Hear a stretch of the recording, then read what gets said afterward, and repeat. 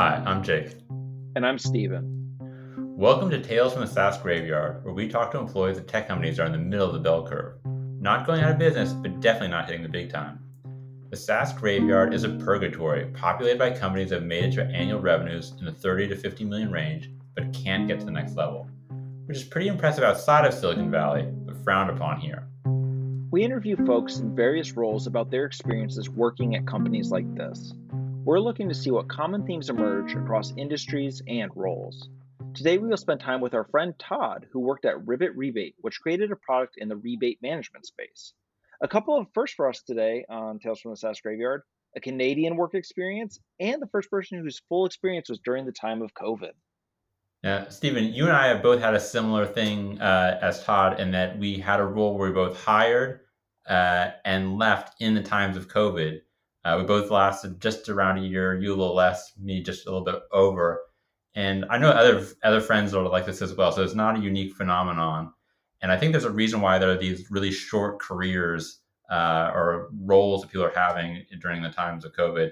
And number one, we took the jobs because there was so much uncertainty, especially early in the early days, that we just felt like, oh, we need to take whatever job is available. So maybe we weren't as critical in terms of thinking about where we should go work.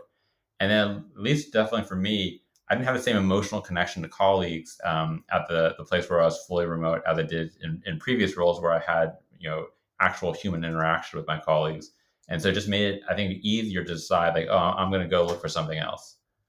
Yeah.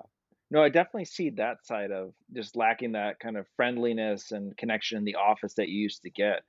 I know in my career and during the COVID times, I definitely put a lot of emphasis on building that emotional connection, definitely with like my direct team. And I felt like I had that. But I think the thing that was lacking was kind of outside the realm of the company of like quickly, like it felt like quickly that my values and the company's values didn't align as much as I thought they did before. Where I think if it was all in person, it would have been muddled. Like, it would not have been as obvious to me because I would have been interacting with people from other departments more often. I'd be seeing more of the leadership talking about things in different ways. Where in the remote setting, it's like we're having an intentional meeting with someone outside of our normal department where, hey, I know my direct team is playing Among Us to celebrate when we ship new things or like playing Drawful or something like that. And it was great. We were having a lot of connection there. But everything else outside of that, it became very clear that I needed to get a new job because my values didn't align with what the company was looking to do. And I think that was, I think that's the whole COVID remote thing sped that up for me, where I think I would have probably spent a lot longer if it was all in person. Well, let's find out why Rivet Rebate was not the right fit for Todd. Todd, thanks for joining us today. My pleasure. My pleasure. Happy to be here. So before we get into Rivet Rebate, just want to get a little background of where were you in your career before you started there? So I was a year and a half into sales, Mhm. and this was actually an opportunity where they had come to poach me. I was in line to become an AE at my previous company. I promoted twice. I had gotten promoted twice. My previous company was doing well. This company was expanding into North America from the UK, and they're basically like, "Hey, we're gonna hire you as employee number 001 in North America to come and build out our BDR team." I was like, "Wow, that's a great opportunity." So I was trying to become an AE, and they're like, "Hey, we're basically gonna fast track you into management. You're gonna do a player coach role." We just got in Series A funding at $20 million. We're getting we're a CEO. Sorry, we're bringing in a VP of sales who's scaled companies like, I'm not gonna name the companies. They're big names. We can call him Barry. So yeah, So basically, like you were not in any way looking for a role, but like this came to your attention. You're like, oh, I'm actually interested yeah, in this. yeah, yeah. And it was things were lining up. The company seemed good. The investment was good. The profitability was there. The product was top of the line in the market. I was like, you know what? I'm getting a chance to take. I was at a good company before, a great company, so I was getting a chance to basically do what they were doing and take show other, like, just apply that elsewhere. So it was a good opportunity. So first, a recruiter reaches out to you, and then you become interested in this opportunity. What was the overall interview process like? The overall interview process was the recruiter reached out to me. Then I did obviously after the first reach out, I did a phone screening with the recruiter and their company where they just went through my resume. Then I had a panel interview with their management team. So it was the person who was going to be my boss, a team lead manager that I was the role that I was going to go take on, and a senior BDR on the team. And then after that, I had to do a screening with the VP of sales, and a 15-minute screening with the president. And what were your impressions of everyone that you spoke to? Honestly, the impressions were pretty good, but yeah, they were pretty good. But something interesting had happened at that point in time, around that time. Um, what I was going into was not going to be the company that it was about to become, because Sure. it was all about to change with that one person that was coming on alongside me. It was the new VP of sales. So the company that I was going into was very happy. It had a very family vibe. This was when they still hadn't expanded into North America. They hadn't blown up as much as they did. So things were about to just gear up. Right, but during the interview process, did you see any signs of that, or you spoke to people and you liked everyone, and or Yeah. were there any little red flags during the interview process? To be very honest, I've thought about it going back. Everybody wants to just be like, yo, you know what? I have a good eye for this, that, etc., Sure. etc. But no, at that point in time, it was good. One thing that could have been a red flag was that I only spoke with the VP of sales for 15 minutes, Mm-hmm. and I only spoke with the president for 15 minutes. And in my final interview with the VP of sales, I said to him, so in sales, obviously, you want to close everybody. So one of the lines that I use, regardless of the time of the interview, is, "Hey," I said, "Hey Barry, 15 minutes is not enough time to get to know somebody. But based on this conversation so far, do you have any reservations on moving forward to the next round?" And he was like, "Todd, you know what? I would disagree with you. I think it's just enough. You should read Malcolm Gladwell, Blink, the story about gun instinct." And then he goes on to tell me that the one thing that you've lived with your entire life is knowing how to breathe, and your gut instinct, being able to tell whether something is your cup of tea or not. He's like, "Todd, I can tell you you're my cup of tea." I was like, "You know what? I'm not even gonna bother. Come on, let's do it. Let's go for it, man." No, so I mean, at that point, were you weighing the decision of staying at your current role or moving to Ribbit, or was like, oh, I'm definitely going to Ribbit? Was there any like So hesitation? yeah, no. So around the same time, another company, I can name that company. They're called Verisent.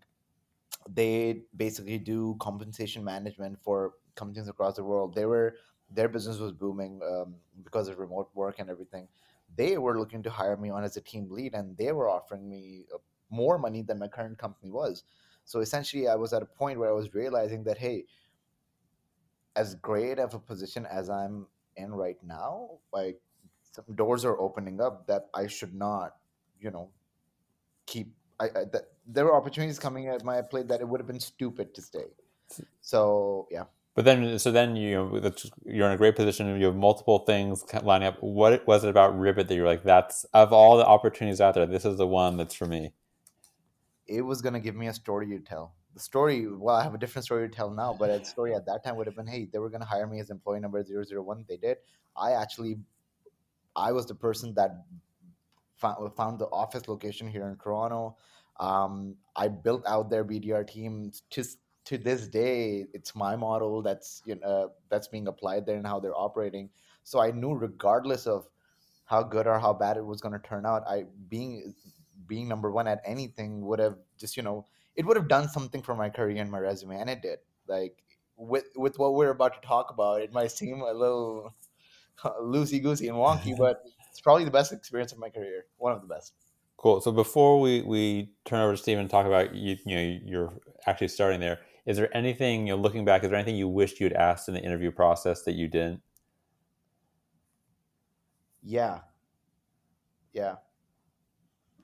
What I would have loved to, what I should have done is I should have gone and talked to people uh, that previously had worked with this new hierarchy of execs that was going to come in. I should have done that because things came up. Excellent. Well, that cliffhanger, let's get into it. Yeah, So you sign the dotted line. What's your first month like at Rivet Rebate? 10-hour days. with no expectation. So my boss was everybody. The entire team was working out of the UK. Mhm. Only the new VP and our CEO were in California, and I was the only rep in the Eastern time zone. And they were hiring a couple AEs. So the management team was myself and my boss, and basically, I I would have to work till California hours, till basically 5 o'clock their time, so 8 o'clock my time. But I would be waking up 3 4 hours earlier every single day for my boss's calendar, the UK, because when we were interviewing BDRs, they were booking time on his calendar, not mine. So I had to accommodate that. But the thing is that this was right out of the pandemic. Let me tell you this: it was the funnest, one of the funnest experience of my life, because everybody was young. It was a young group of BDRs. Everybody, like, they were all British kids. I love British comedy. I'm a huge soccer fan. My boss was, it was long hours, but I had this. Steven, you know me. I'm a passionate person. Mhm. Like, we work together, so I had that same energy for that company as well. Till I was not exposed to a lot of things that were going on. The mission at hand was, hey man, you know what? We're gonna build this team together. We're doing this. It was fun. It was just me doing what I wanted to do with the team. It was my first time managing, hiring, and doing all that stuff. So I was flexing a lot of muscles. I was learning new things. It was tiring, but it was also very fulfilling. It was rewarding. Awesome. And so just kind of ramping up your team at that point of just Yeah, like, let's yeah, yeah, hit the ground running. yeah, yeah. Um, is that generally kind of how you spent the majority of your time? Is it just kind of hiring and ramping the team up, or how did your role change? Yeah, so a lot of so interestingly enough, I started as a player coach, but in the first month or two, in the first 2 week, my manager, oh, this is important. My manager basically said, "Hey man, like, we actually need you to just continue to manage, lead, to support the team. We're gonna take you off of prospecting." So he said, "I'm gonna take you off of prospecting." This information should have been relayed upstairs. It was relayed upstairs, but throughout the time in my first month or 2 months that I was managing, hiring, training, understanding the product, it was a complicated product. I was also supporting an AE who was just hired by that new VP of sales alongside me.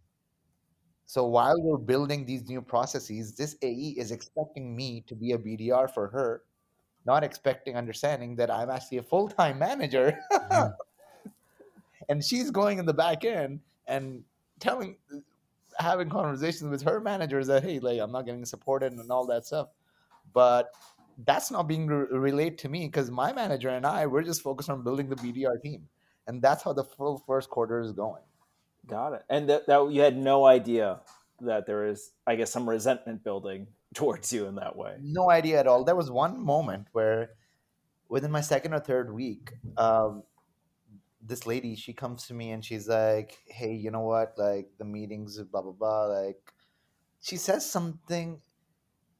She basically played a power move. She said that, hey, we should do it this way, because the next time this information comes to you, it's not going to be from me, it's going to be from our director. And I was like, wait, who are you again? Because now I'm coming from a culture at my old company that was voted the best North American tech culture for 3 years straight. I was the face of my old company sales team. Like, I was coming with a little bit of an ego on just with me as well. Working in sales, you need to have that. When that happened, I straight away went to my boss. I was like, I'm not gonna react. I'm just gonna show you this message, and you tell me what's going on over here, because I need to understand what game we're playing here. I show him the message, and he's like, "Does she know who you are? What your job here is?" I was like, "No." I was like, "You should go tell them, because I'm not ready to be playing that game yet. I've never played that game. I'm not here to play any games." Um, she and I showed it to so we this is basically in our management meeting, and everybody was like, yo, does she even realize, first of all, who you are, what your job, and what your job responsibilities are?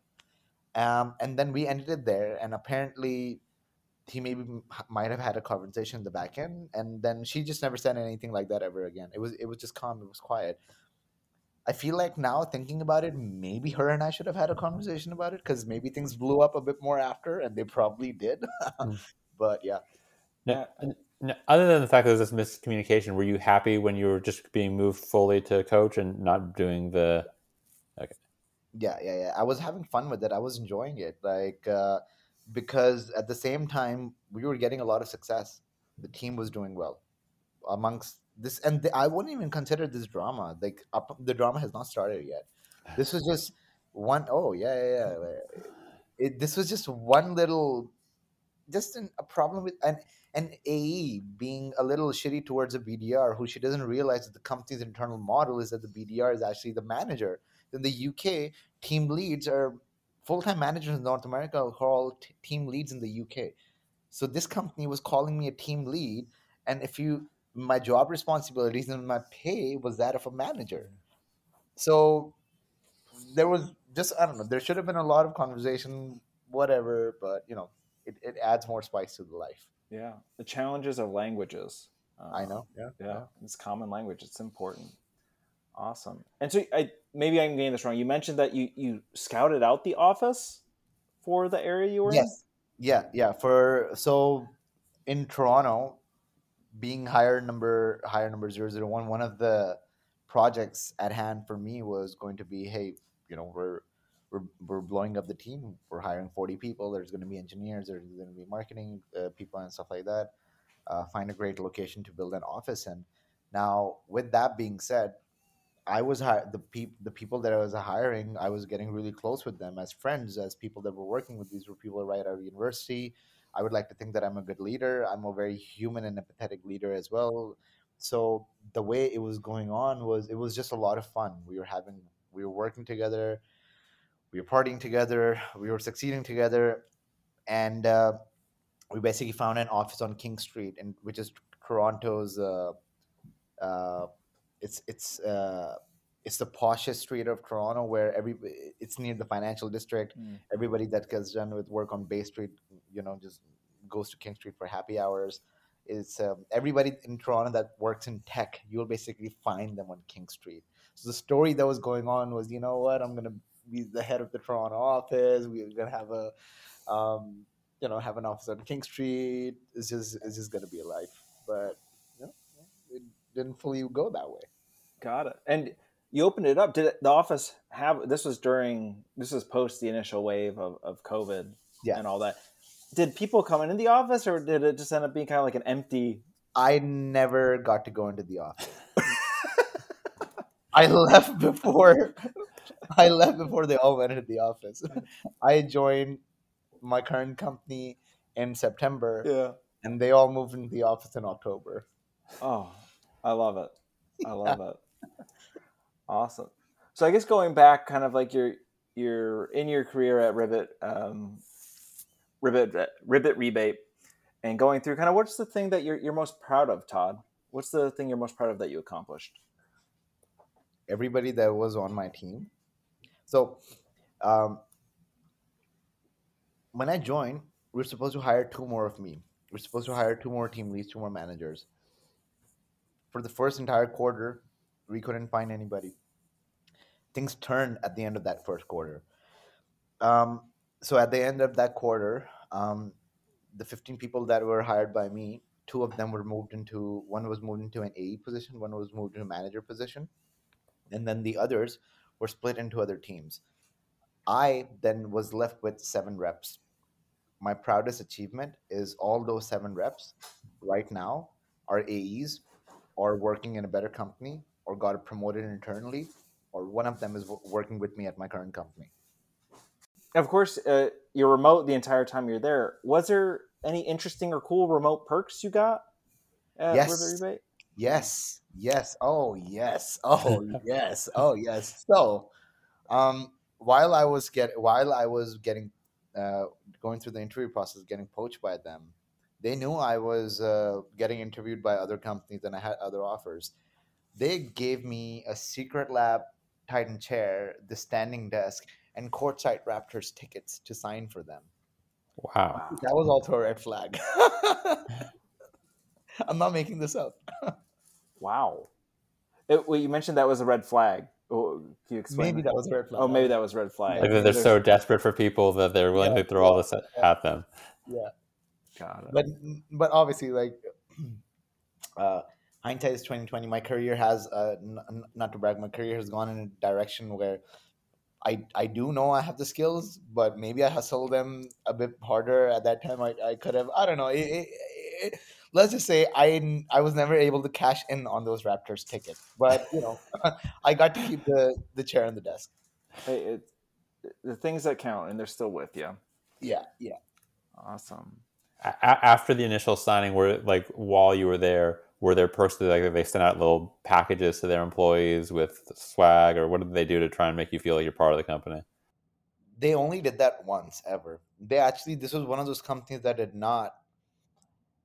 Uh, they weren't a cool tech company. They were just business forward. Wear collared shirts. That's where under the Series A and Series B. So one thing that I've noticed in tech lately is like everybody's getting investment. If you have a little bit of profitability, you're getting investments. Everybody is able to hire kids outside of university, but then under the hood, uh, the marketing was not the greatest. There was no creativity in conversations. Everybody wanted to talk like a robot. My team was getting success, and then all of a sudden they wanted to just templatize everything. And the swag box that they sent was only one. It was only sent when we had our first record-breaking quarter, and essentially it was a postcard and just a mini champagne bottle with cheap shot glasses. It was very just. It was just like okay, like very uneventful. Like it didn't have. It wasn't inspiring. Let's just put it that way. I'm not inspired. Yeah, if I got that in the mail, I would feel a little bit sad or let down. Yeah. I think the only thing that might be worse is like a polo shirt with the logo on it, or like a collared shirt with the logo on it. We're speaking about getting a Patagonia jacket all year long. It never happened. Oh, It's like those Raptors tickets; they just dangle it in front of you, but they don't actually deliver. You know what else they kept dangling over our head? A trip to Napa. Like just every single time there was this thing that when we hit our number, we're gonna go to trip to Napa. We're gonna go on a trip to Napa. Funnily enough, I still have friends there, and it started with, hey, we're gonna take everybody to Napa. Then it went on to, hey, we're gonna take the sales team to Napa, and now it's, hey, we're gonna take key stakeholders to Napa. wow. Oof. That is hilarious. I wonder if it started out as a joke of like one day we'll be successful, I'll go to Napa, and then it just became a reality for everyone of like, oh, this is a thing. It is. It is a thing now. They had high expectations of what was going to happen. To be very honest, had they gone through with what was happening previously without this new guy coming in, they probably would be in a way better position right now. You'd probably be hearing a lot about them right now. But no. Got it. Well, let's get into what's your most memorable day at the company. The day I quit. Jake? Do we want to go into that now? Well, no. I think we need. I think before yeah. I think we need to know to start to see like where are the first cracks. So you mentioned like the awkwardness with that AE, but where did you start? Like it sounds great. You're enjoying your team. Where did the cracks first start to show? Yeah. The cracks first started to show when my first quarter was starting to end, because so the first quarter is ending with me being purely managing, not prospecting at all. Now, one interesting rule that they had over there was that they were going to have probation periods extended to 9 months. So 3 months of ramp for reps, and then 6 months of probation, additional to see if you're good or not. That was the rule in the UK. Is that standard, or like is that a normal thing? It's not outside of the UK. It was in the UK, but that's where things went wrong. They didn't do their back end research that that's not a rule in Canada. So one rep was not performing the best, and my boss just one day called us in a meeting towards the end of our quarter. He's like, "Hey, we have to let go of this person." We're like, wait, what? Why? We have probation. We're like, first of all, like, he's not even doing that bad. How is this conversation happening? We've never heard this conversation before. how are all of a sudden he's a good kid, everybody loves him, he's one of those kids that like everybody wants in the room. um Now, by the way, let me give you a bit of context. Prior to coming up to this, every Friday night we're bonding together. Like, I'm DJing for the team, we're like drinking together, it's a good vibe, we're doing well. All of a sudden my boss is like, hey, we need to fire this guy. Why are we firing him? Because we didn't realize Canadian rules that we're not allowed to extend probation, and we can't extend his probation, so we have to let him go. Guess who had to break the news to him? You, I'm not supposing. Yes. And that's when it all started to crumble.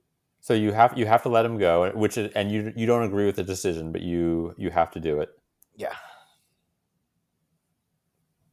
And How, guess what? It was his birthday. Oh, The day of his The birthday. day of. did they wait to say like, no, don't do it on Monday. Wait till it's Wednesday because that's his birthday. No, the way. Oh man, like, oh, the way it happened was I found out what was about to happen, and then we all have a morning sync. So it was me, him, a couple others. We're all like talking. We're all in a morning sync, and I was basically gonna let the morning sync end and then hop into a separate meeting with him and then have a conversation. While we're having the morning sync, another one of the managers, he like just accesses the link. He's like, "Hey guys, like we gotta end this right now." And then everybody leaves, and him and I are just on the call, and we just like did there. That happened. Just it was just it was bad. I had an anxiety attack, panic attack, whatever you kind of call it that day. It was my first, like, I was on the street. I just stepped outside for to the grocery store, just to get a coffee or something. I'm just sitting on this. I'm just standing on the street light, and I'm just tweaking. Something's going on. I'm like not in a good place. I'm sketching out, and I just go inside. I tell my boss, I'm like, hey man, I need to take a day off. I'm not doing this anymore today, at least. Because this is your first time being a manager, and so like this is your first time having to let someone go. So it's a pretty traumatic experience. Yeah, yeah. It was an experience. Yeah. And how did the rest of the team react when they found out? Shocked, completely shocked. Now, leading up to this, every single day, now in startups, you know that, yeah, there's always going to be changes. There's always going to be systematic changes and everything. It started with changes, and it started with changes that were just supporting the AEs and just affecting BDR's pay. So there was already a lot of questions being asked internally, like, what is going on? But it was still held together. It was still not broken. It was just like, leads being transferred from one person to another, and all of a sudden you'll be like, hey, like, this was under my name, like, why is it under this person's name right now? Like, why are we not being given instructions when something is changing? And whenever something goes bad, I am the person who has to go deal with it. And the reason why I was always the person who go deal with it, because like, people just liked me. I was also I I was okay being that person. I was able to take that blow and make it less apparent. Now, I was also providing obvious feedback, but the thing is that my boss was going through a similar thing that I was, and So you basically there'd be some changes, like who was assigned to what leads. You would go up to your boss and like, what would he tell you to like? Would he help with a resolution yeah, or? yeah, he would always help. He would always, like, he was always there to help. Like, he was, his thing was always wanting to help. But even him, he was always positive, and he was starting to get cranky. Like, I could tell it's not, the engine is not running as smoothly as possible, because every time we bring something to him, his first thing was he would go and fix it. Mm-hmm. But his thing was, okay, let me go fix it, let me go fix it. It's like every single day, let's say over the course of however many times I asked him to do something, 5 times, it was more than that. The first time he was like, yeah, yeah, I'll go fix it. Second time he was like, yeah, okay, I'll go fix it. Third time he was like, okay, wait, what happened? Fourth time he was like, are you sure this happened? Fifth time he was like, why does this happen again? It was just, So he's getting frustrated, and then are you getting similarly frustrated? yeah, beyond. Now, something interesting is happening for me personally around this time, is that I'm sharing and learning my experiences on LinkedIn.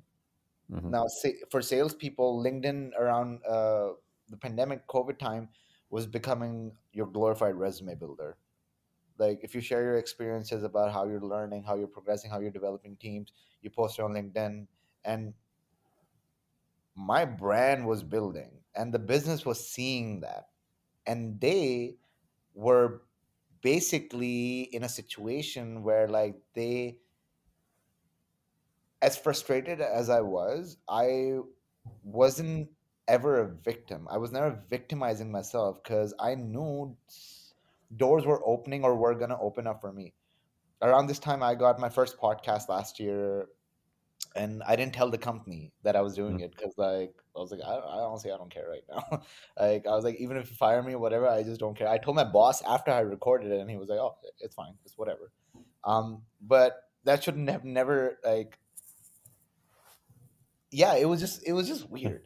So on LinkedIn, when you're posting about your experiences, are you always putting it in the rosy light of like, hey, tough thing I had to do, but like a great learning experience? Or do you? So I don't make those kind of posts. I only share strategic coaching posts, like how to build processes, how to, like, I'm not one of those like, oh, this happened, that happened. Like, Yeah. I'm not also trying to be an influencer. I understand the social media game, so I was leveraging it to my benefit. It's like I was basically showing the world what kind of a sales leader or salesman I am. So if anybody was to ever come to my profile thinking about, hey, I would ever want to talk to this guy and hire him, they'd know exactly. It's like I was planning my escape before even knowing I was going to escape. So you were doing, not necessarily thinking like, oh, I need to get out of here, but it did help you get out of there. Yeah, it did tremendously, tremendously. All right. So you've gone to the point where you've had to let someone go that you didn't necessarily think you wanted to let them go. Yeah. What further? What other things started to happen where you're like, maybe I should start to think about getting out of here? Great question. So this is a story of 3 quarters. All right. 3 acts. No, it actually is. So first quarter ended. Second quarter, because I joined my current company for the last quarter of the year. Mm-hmm. So, second quarter, the way second quarter starts is the day before, 2 days before this guy was fired. It was a Friday afternoon. This is where the story gets good. It was a Friday afternoon. I was living at that time. This was peak COVID times. I was living with my brother and my sister. Friday afternoon, my sister is actually talking to my dad back home on speakers, and we got done with work at 2 o'clock Eastern time. So I'm just having an informal conversation with my boss on speakers. So my sister is sitting next to me with speaking to my dad. They can hear me. I can hear them. My boss goes, sit down. I need to tell you something. I was like, whoa, what's about to happen here? He's like, I have some good news. I was like, what? What good news? He's like, we're opening up 2 positions, a full-time BDR manager and a sales manager, a commercial account executive and sales manager. And he's like, I want to come to you first.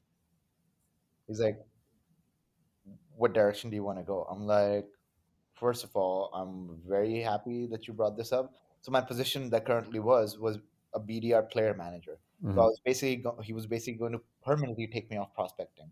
So I basically told him I'm already doing this thing, and I asked him, I'm like, what keeps me closer to you? He's like, yeah, the BDM position is gonna keep you closer to me, direct report to me. The CAE position would be under Jerry, and he was like, I'll just tell you right now, you don't want to go in that grindhouse. I was like, oh, I know. I was like, oh, I know, I don't want to. I know. And then he's like, I'm just like, and my sister's, she's looking at me, she's going like, is this actually happening? I'm like, yeah, I feel like it's actually happening. What's going on over here? And my dad is like, is this actually happening? I'm like, he's like, get it on a piece of paper. He's like, get it written.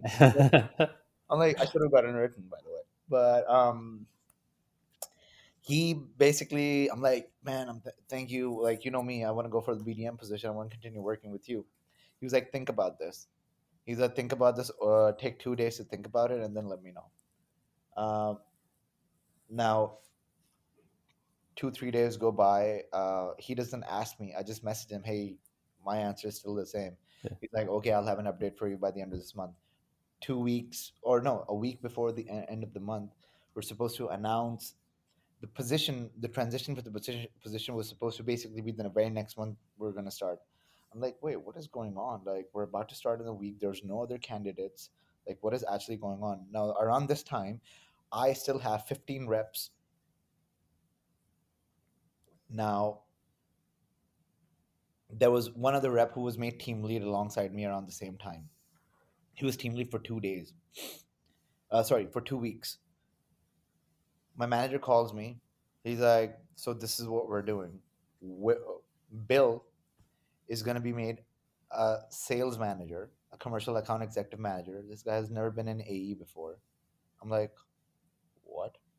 This guy who was made team lead 2 weeks ago. I'm like, "Huh? Okay, cool. So he's going to be under the grindhouse." He's like, "Yeah." I'm like, "Okay, cool. And we're going to take 2 members of your team and we're going to put them on his team as AEs." I'm like, "Wait, what?" And they didn't even take 2 of the best ones on my team. They took just like whatever. So in my mind, I'm like, yo, so the best ones on my team are obviously going to be like, what is going on? Why are we not getting a promotion? Because it was a promotion. Why are we not getting a promotion? Why are these people getting a promotion? I had the same question. Yep. And then I was like, okay, cool. So they took 3 people and then they hired one person externally to be on his team alongside Bill as a manager. I was like, okay, what is happening with BDM? They're like, oh, we're probably going to do that next month or next quarter. I'm like, huh. It sounds like the Raptors tickets. Yeah. Yeah. I'm like, huh. Interesting. And the story just keeps going from that point on. So basically, you were, to recap, you've been kind of told like, hey, do you want this promotion? You say yes, and then like, oh, we'll do it later. And so then, what is like the next month? Is it the same conversation, or how does it go after that? So now, around this time, my manager, a couple days after this happened, that I got shafted for the promotion. My manager is like, hey man, so I want to tell you something that happened last quarter. I'm like, what? The AE went and complained to the VP of sales and director that you weren't supporting her all of last quarter. I'm like, dude, you took me off prospecting. You offered me the job. You were going to make me a BDR manager. And now that I'm not one, now you're telling me that all of 3 months before this, there was something going on? Like, you just, where did you do? I was like, wait, I just felt like I literally had this feeling. I'm like, where am I? It was like I woke up. I'm like, where am I? And did he try to defend himself, or was he apologetic? You know what he would say to me? He'd be like, this is happening because you're making a lot of operational mistakes. There was always this one thing that they always went back to, that I don't even remember what this mistake was. And I probably did make a mistake. I like, they were also so regimented that they were like small little things. If you wore a hat in a meeting, you were going to get called out. So they were that kind. Mm-hmm. So I honestly do not recall what it was, but I remember when I used to have meetings with him, I'm like, man, like, as well as I do, like, you used to say I was like going this way, and then all of a sudden these things started to happen and these patterns emerge in my work level dropping. Now my work level was never dropping. It was always around. He would always say, like, you're the best motivator I've ever seen. You're one of the best salespeople I've ever seen, but operationally you're lacking a little bit. I'm like, what does that even mean? Every time I ask for thing, or like every time I ask for like, something like that, it always goes down to operation or me not understanding the chain of command or something like that. I'm like, maybe I'm not built for this, but there was always this lazy excuse to go back to. But then he would always be like, hey, you know what, I have your back. I'm never gonna like, nothing's ever gonna happen to you, all that stuff. So there was just this weird limbo that was just very difficult to understand. And so is that the story of Q2? No, there's more into Q2. Okay. There's a lot more into Q2. Yeah. All right. So the other thing that was going on along the same time was I was starting to get annoyed at things. One day, my BDR comes and tells me, hey, I want you to see something. I was like, what? The sales director and an AE were making fun of him on a Zoom call, and it was recorded. And he sent that to me. And I lodged a formal complaint against the sales director. Now, this is what happens. Yeah. I was not going to get promoted because the sales director didn't like me. That was always the story. It was never that AE. It was never another thing. There was always the sales director. She wanted me to have one-on-ones with her every 2 weeks from the first day that I joined. In my first month, my manager was like, "Why are you gonna have one-on-ones with her when the other managers aren't? So you stop that." And Mhm. for some reason, she has, I don't know what happened there, but she was always the type of person that was just like, just not a good person. Now, the week after, my manager comes up to me. The formal complaint has been filed. She actually went and apologized to him, and something interesting happened. The VP of sales was supposed to have bi-week every meetings, skip level meetings with every team manager after every 3 weeks. He took me off the calendar just without telling me anything. He took the meetings off my calendar. I was like, okay, cool. After I filed the formal complaint. Now, let me give you a bit of background on that. The VP brought in this director, those AEs, and a couple other people with him. They were promoted 3 times within 2 quarters. And everybody was like, what is going on? So that's a little bit of background context. What else was going on was the BDRs were booking opportunities and the A's were not qualifying anything because they were afraid of getting fired. A's were getting fired every single month, every single month. So now A's weren't putting opportunities into their pipeline, and BDRs were paid for on qualified opportunities. Now the reason why this was happening, when I had joined, they told me that they had a 50% acceptance rate, and it was valid. It was legit. While I was joining, BDRs were getting paid on meetings booked. When I joined, they were told me all this. They were like, "This is going to be great." They were like, "You know what? We're increasing quota." I'm like, "Okay, what are you doing with the stages?" They're like, "You know what? We're actually increasing the stage as well." Now, the BDRs are not going to get paid when they book the meeting. Now they're going to get paid when the A's have a meeting with the prospect, and after the first meeting and first demo, the prospect is like, "Hey, we want a second demo. We want to buy." I'm like,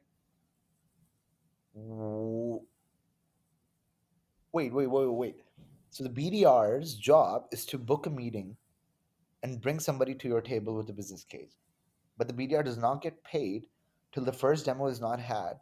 And they haven't said that, hey, you know what, we're actually going to buy. We want to have this conversation. I'm like, this is really weird. This is really messed up. In the beginning, the A's were putting things on the pipeline. People were making their money. And then all of a sudden, it just completely died off. So the story of Q2 was nobody made money. Nobody knew what was going on.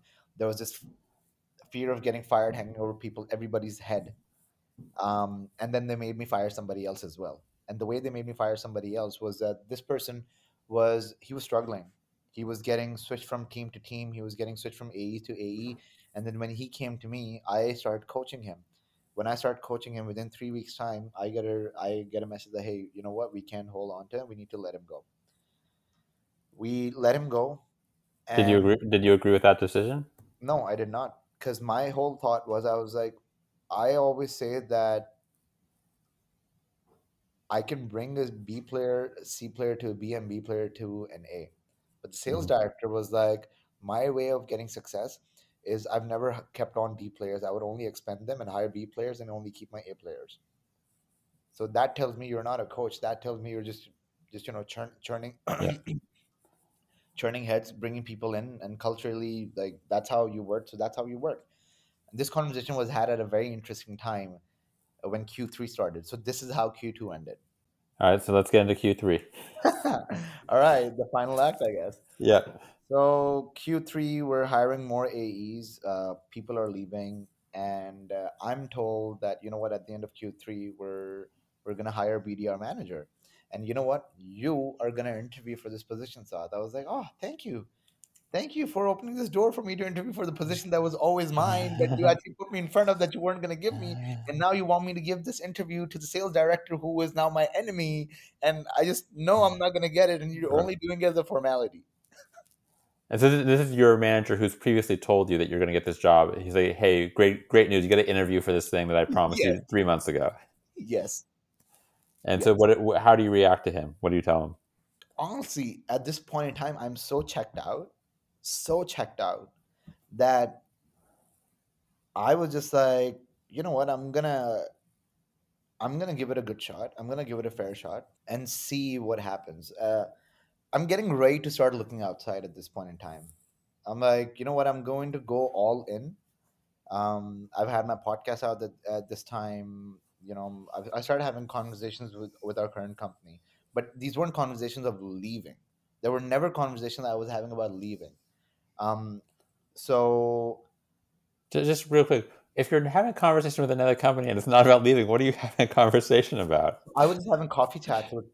So that's something that I like. I just meet every week. I'm having like 3 4 coffee chats with other just networking, and I realize now that these two people that I was meeting with, just networking with them, they had a hidden agenda, which I'm glad they did.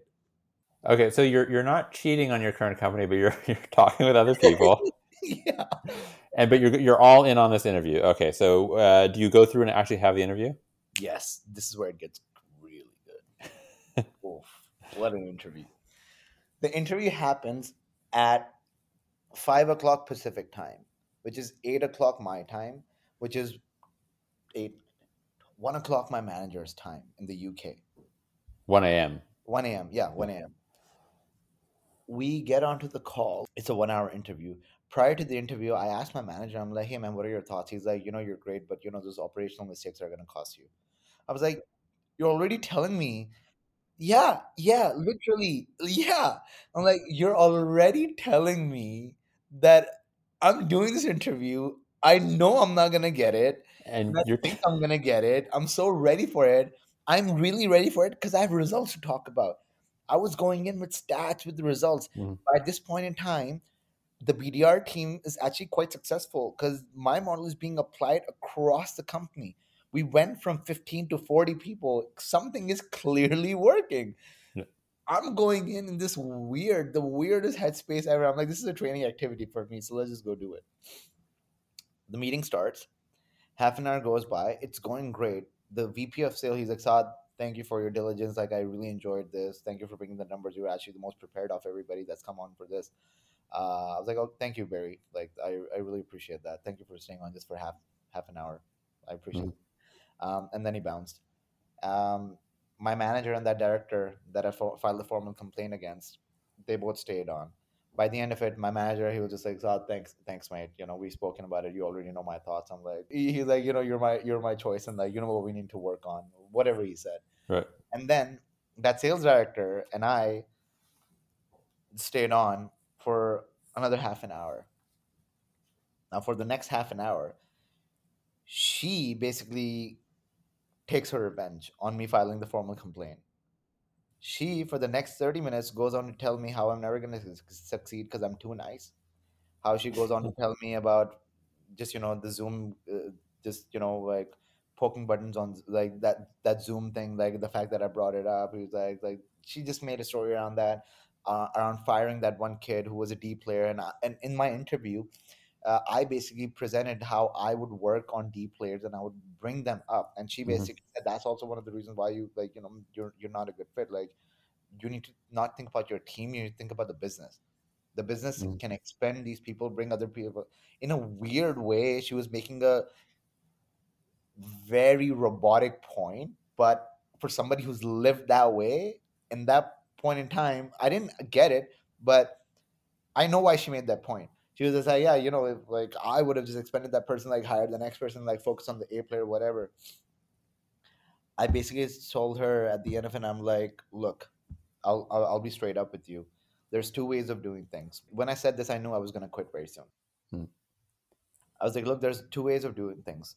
There's your way, and then there's a very human and high performing way, which I know is gonna make me very successful. I'm like, keep your position. I'm gonna keep my humanity. Nice. I found out 2 weeks after, or then there's this rumor started to go around. So this very week, we got Morgan J. Ingram, who's a very famous sales trainer, to come and do sales training for our company. Now, Morgan and I knew each other from my old company, and when Morgan actually came on, him and I are really interacting well. He's tagging me on LinkedIn posts. Now they were starting to get afraid that I was gonna go do some kind of whistleblowing, that I was gonna do something, and this rumor started going around the company that the sales director, whose name I'm not gonna take, is intimidated by. This is when I knew I have a bit of power in my hand. Hmm. You know what people told me? That these people had never had somebody stand up to them. I've always been brought up in a Canadian work culture. I've never had toxic bosses around me. I've never dealt with any of that stuff. So whenever they were putting me down, I was just going creating, according to them, more drama. But I was just like, call this drama. But I was just like, who are you? Like literally, who are you? I was at a position where I literally was like, I'm gonna take you all down. Like, who are you? And and then this is what happened. The story is coming to a little bit of an end now. It's sad, but we have quarterly business reviews. Hmm. In quarterly business reviews, you do obviously your full analysis of the quarter. The previous one was great. Now this one, in this third quarter, I was always on one territory. Everybody had territories moved around. My territory was Canada. Canada does not have that many rebates, so I had that other AE, and now for this quarter, I had this new AE. What I decided to do was, for this final quarter, I was at the company as a manager. I had the most meetings booked on the table. Most meetings booked on the table. But you know what I was doing? I was making sure that the AE would run all the first meetings. So AE would run the qualification because the BDRs were going to get paid on qualification calls. And for the last month, nothing was getting qualified. And the AEs were like, BDRs aren't qualifying it Right. well. So I was like, you know what? I'm going to play your game. You go qualify them all. Guess what happened? Only 5% qualified. I had the highest booking rate and the lowest qualification rate. Highest booking Right. rate, lowest qualification rate. QBR happens. Everybody gets done. My turn comes. My boss has already told me that I'm going to get drilled. Hmm. My boss has already told me that I'm going to get drilled. Now, 2 weeks prior to the QBR happening, my productivity levels have completely dropped down because now I've started getting offers from other companies. You're actively looking. Yeah. Now at this point in time, I'm like completely done. I'm like completely done. And my boss basically said, like, man, like, we know things are a little stressy and you're not putting output. No, no, no, no, no. Actually, a week or so before this, I felt like something was going on internally. I was getting cut off from meetings. Like there was just, I feel like there was some drama going on. I asked him, like, boss, when this happened, I'm like, is something going on? Are you guys gonna fire me? He's like, no, not in the interim. I was like, what kind of an answer is that? Yeah, I was like, what kind of an answer is that? Then 2 weeks after the QBR happened and my productivity levels are like completely low, he's like, whenever that happens, it seems like somebody would be looking for another job. Are you looking for another job? I was like, no, boss, not in the interim. I'm not. No. Um, so the QBR happens. After this, the QBR is happening, and sorry, I missed the timeline. The QBR happened after this. My turn comes. I start getting my turn comes. People open up. He's like, "Oh, so what happened in your quarter?" I'm like talking about all the team success. I'm not bringing up anything that I've done wrong. I'm like talking about the team. Like, okay, great on all these things, but like, what about your pipeline? I'm like, all right, Barry, let's talk about this. I'm like, let's talk about what's been consistent in on this territory. This has been the lowest performing territory for the last 3 quarters. You've had your best AEs on this territory for the last 3 quarters. You've had me on this territory for the last 3 quarters. The meetings booked on this territory are in the 90th percentile of the company. For the last quarter, all of these meetings were qualified at a 5% qualification rate. That's the worst qualification rate of the organization. She's like, yeah, Saad. The sales director comes in. She's like, so that's the worst qualification rate of the entire quarter. I'm like, yeah. Do you know who qualified them? She's like, who? Your AE did. I'm like, that was your AE. You just shut up. I'm like, so this is what's going on over here. This is the Canadian market. There's not enough rebates here. But I'm not gonna go into it because it's gonna sound like an excuse. And he says, yeah, it's gonna sound like it is sound like an excuse. I'm like, no, Barry, it's not an excuse. You just have not paid attention to any of the territories. You have no idea what's going on in the business. He's like, are you sure you should be talking this way? I'm like, yeah, actually, I'm sure I need to be talking this way because this needs to be brought up. And then the AE comes in. He's like, hey, we've actually spoken about this multiple times about qualifying these things this way. I'm like, no, no, no, no, no. We spoke about this once in passing 2 weeks ago. You have not actually spoken about this to me multiple times. So please, just hold that down. My manager is messaging me. He just sends me a clapping emoji. I'm like, I'm like, okay, cool. And then towards the end, I basically called them out on a lot of things, and ended at that, and everybody was just like, "What is going on? Like, what just happened over here?" And then basically, the next day, I got my offer at my current company. I was just trying to bite my time. Now, I'm And so very you know immediately you're going to take this offer. Oh yeah, yeah, yeah. I actually had two offers. I had like two companies competing for the current company that I'm working at right now is actually my dream company that I want to work for. I was actually connected with this company from my old company. Let me say this: I had another company competing for for my signature, and they offered me 100K salary overall base commission more to come work for them. I did not go there and decide to come work here. Like it just was that way. So, So you're done from Ribbit, and so now oh it's just a matter of when are you telling them? yeah, yeah, yeah. And now the reason why I'm not a victim is because things were happening in a very fun way around this time. Like my team knew 2 months before me even quitting that I'm about to that I'm checked out. We're just partying. We're partying at work. We're actually working, but we're just like we do not give a shit. Like it was just like we're like we don't care. This is just drama right now. So I'm just anxious because my boss and I are friends. I Hmm. respect him. I still like him. We still talk. What's it called? I'm gonna go visit him in the UK in the coming months. And I'm just like, and he was the first person that like, hey man, I'm gonna make you a leader. I'm gonna make you a manager. I'm gonna take care of prospecting. Like he always wanted. Every time he came to me with something, he wanted that for me. And then Yeah. it was like when he was turning, when he was getting cranky, he always had great intentions. Like it was never him. They were turning him. He was that company for all of us.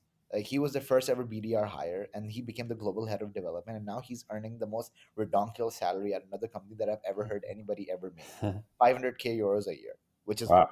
yeah, it's just messed up. So he deserves to be where he is at. But this is what happened. I'm really anxious about he is the face of the company. He is the company. I'm really anxious. I'm like, I don't know how to tell him. I don't know how to tell him. I like, this is going to be intense. It's a Wednesday evening for me, 5 o'clock, which is around 10 p.m. His time. I give him a call. I'm like, hey man, I got to tell you something. He's like, ha, you're about to quit, aren't you? I'm like, yeah, I am. Why do you sound so excited? He's drunk. He's like, he's like, man, I'm a few drinks in. I just handed my resignation an hour ago. My Whoa. reality crashed. My entire reality crashed. I'm like, what just happened here? So you had no idea that he was on the I verge. had no idea. I had no idea what was going on.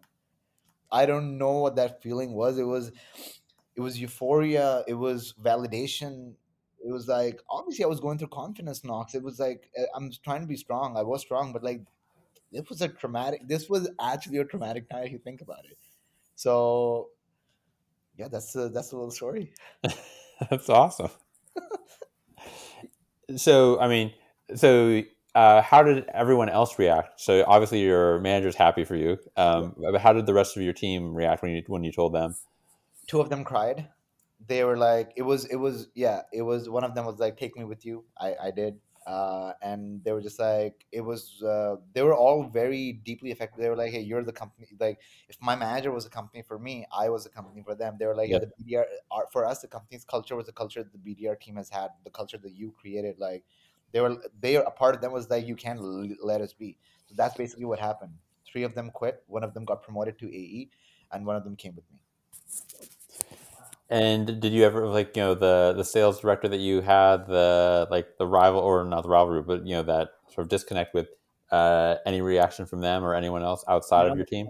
you know what I did the day I quit? I blocked them. I deleted like from LinkedIn, from anything and everything. So it's like completely like eradicated them from all everything. But I have to say, Todd, if we had a time machine and you could go back into all these choices you could make, would you still go with Ribbit Rebate, or would you warn yourself and say no, take one of these other opportunities? That's a tough one. I used to be that person who would always say, man, I would change so many things in life. And now I'm at a point where I would not change anything in life. So it's like, I don't know. Maybe that's a very tough question. I probably would have still gone with River. Maybe I would have still gone with River Rebate because it was again gonna be me going to a startup, going to do things that I wouldn't have gotten an option to do at the other company. So yeah, it would have still been a story, maybe a different story, but it would have still been a story. Todd, thanks so much for coming on the show. My pleasure. Thank you for having me.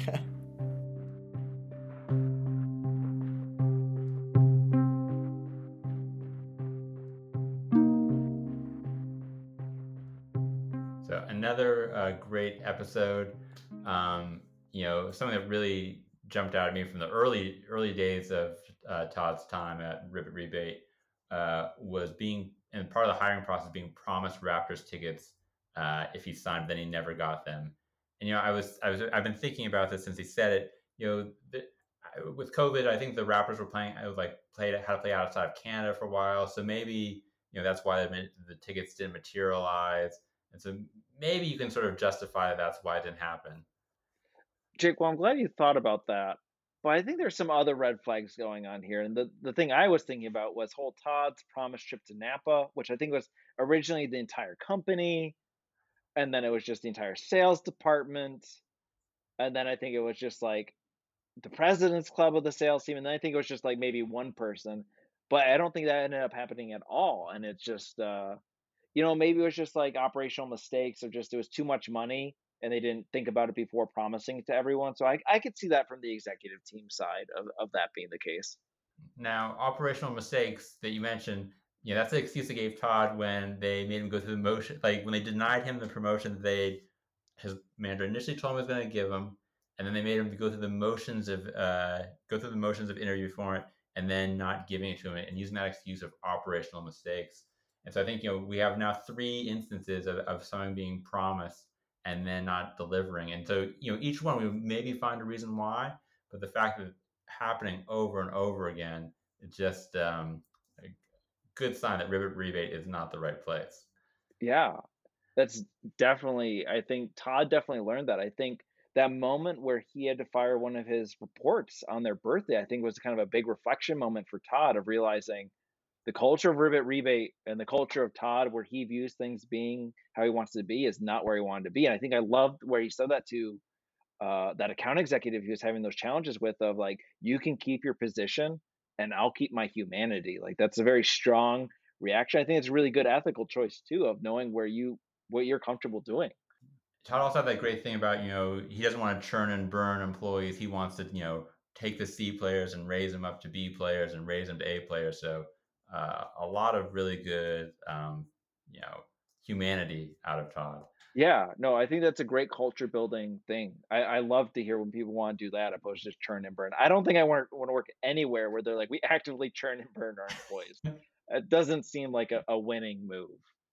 Now, when you burn your employees, are there certain days, your birthday, that struck us as a little inappropriate. Are there other days where it's inappropriate to fire or let someone go? Ooh, I definitely think there's a few. I think April 1st is definitely like April Fool's Day. That just causes confusion for people. People think it's a joke versus not. So I think it's best to avoid April Fool's Day just because it confuses everyone at the company, whether it's a joke or not. So I would avoid Right, that just they're for. escorting you downstairs and you're like, come on, is this a joke? Yeah, it's just not a good look because everyone's confused. You really want to have a clean break when you're letting someone go. And April Fool's Day introduces a lot of ambiguity for everyone involved. Right. Now, obviously, you can't fire someone on like Christmas Day. No. But what is the buffer period? Like how many days before and after Christmas do you need to wait? Like I think December, I think people start their vacation around the 20th. Like the office is pretty quiet. Right. I think you can't do it from the 20th till the 1st. I think like once the new year has started, I think the 2nd is okay. The first workday back of the new year, I think that's appropriate. But anything up and from the 20th to the 1st, or whenever the first day back, off limits. Like it's just like their family time. They don't want to be stressed about that. But new year, new them, new career. So I think that's okay. You're giving them the first either they might be hungover from the day before. So Right. you also want to keep that day safe. But then January 2nd, you're out of here. You're out of here. And that's best for them. They have a whole year to like start working on their next job. So I think that's greenfield. You can fire someone on January Right. 2nd. Now, Thanksgiving though, because that's another time. It's kind of like the end of the year. Everyone's kind of off that week. It's gonna be awkward if you have to fire them right before Thanksgiving because they're gonna have to tell their family, and that's kind of probably Ooh, uncomfortable for some people, you know? that's right. Would you be happier being fired like the Monday after Thanksgiving? I think so because you've already told everyone the story of your career and what's going well up in Right. that point. I would say maybe even Black Friday would be okay because it's already like you've had the big family dinner at that point, and then you have the weekend to start thinking about what you want to do next. So as far as you're Um, concerned, once you've had the turkey, Once you've you had can the be fired. turkey, So you can let them go. Yeah. even Thanksgiving later in the day, at like the evening on Thanksgiving, it's okay. I think so. Assuming everyone in the family's already gone home at that point, I think that's fair game. Halloween, I think like it could cause some confusion because it's kind of a weird day to let someone go on. Maybe there's like you dress up funny or something for it, like Grim Reaper. You kind of lighten the blow, maybe. Yeah, I'm wondering like what costume would you want someone to fire you while wearing? Like, what if they're dressed like Mario from That Mario would Brothers? be yeah. There was the Mario Brothers letting me go. I mean, there is something that makes it very surreal, which I think I would appreciate of it. But I don't know. Do I really care if they're wearing like formal business clothes when they're firing me? Right. Yeah, I think Or Halloween's okay. I'll say Halloween's okay as long as the person who's firing you is wearing a costume of some sort. Um, I think that just adds the whole experience. And it makes a great story too for later on in life. right, like I was fired by a ghost. Yeah, hilarious. Now the Um, other I another one is I've seen this happen is people getting fired right before they go on vacation. oof. And it strikes me as, is the company trying to save on severance pay because you're going on a 2 week vacation where we would have had to pay you. But then we say, oh, while you're away for those 2 weeks, you're actually fired and we're giving you 2 weeks severance. So is it just sort of a cost savings measure? And is it really an underhanded move? Ooh, I would say I think it's an underhanded move. But I think there is also that whole thing of like I know when I'm on vacation for a bit, once I forgot what I do for a living, I think there's that like halfway point where I start thinking about like what I'm going to do when I get back to work and all the new things I'm thinking about, like from that business book I read. So I think halfway through vacation is on limits because they're already starting to do that mental labor for the company again. So they could start thinking about something else opposed to wasting their time thinking applying business book concepts to their current role. So So you think maybe like the first few days of your vacation might be kind of ruined, but yeah, then after the second half, you'll be more reflective and actually have a really positive like experience, like not worried about your vacation being over because you realize you don't have anywhere to go back to.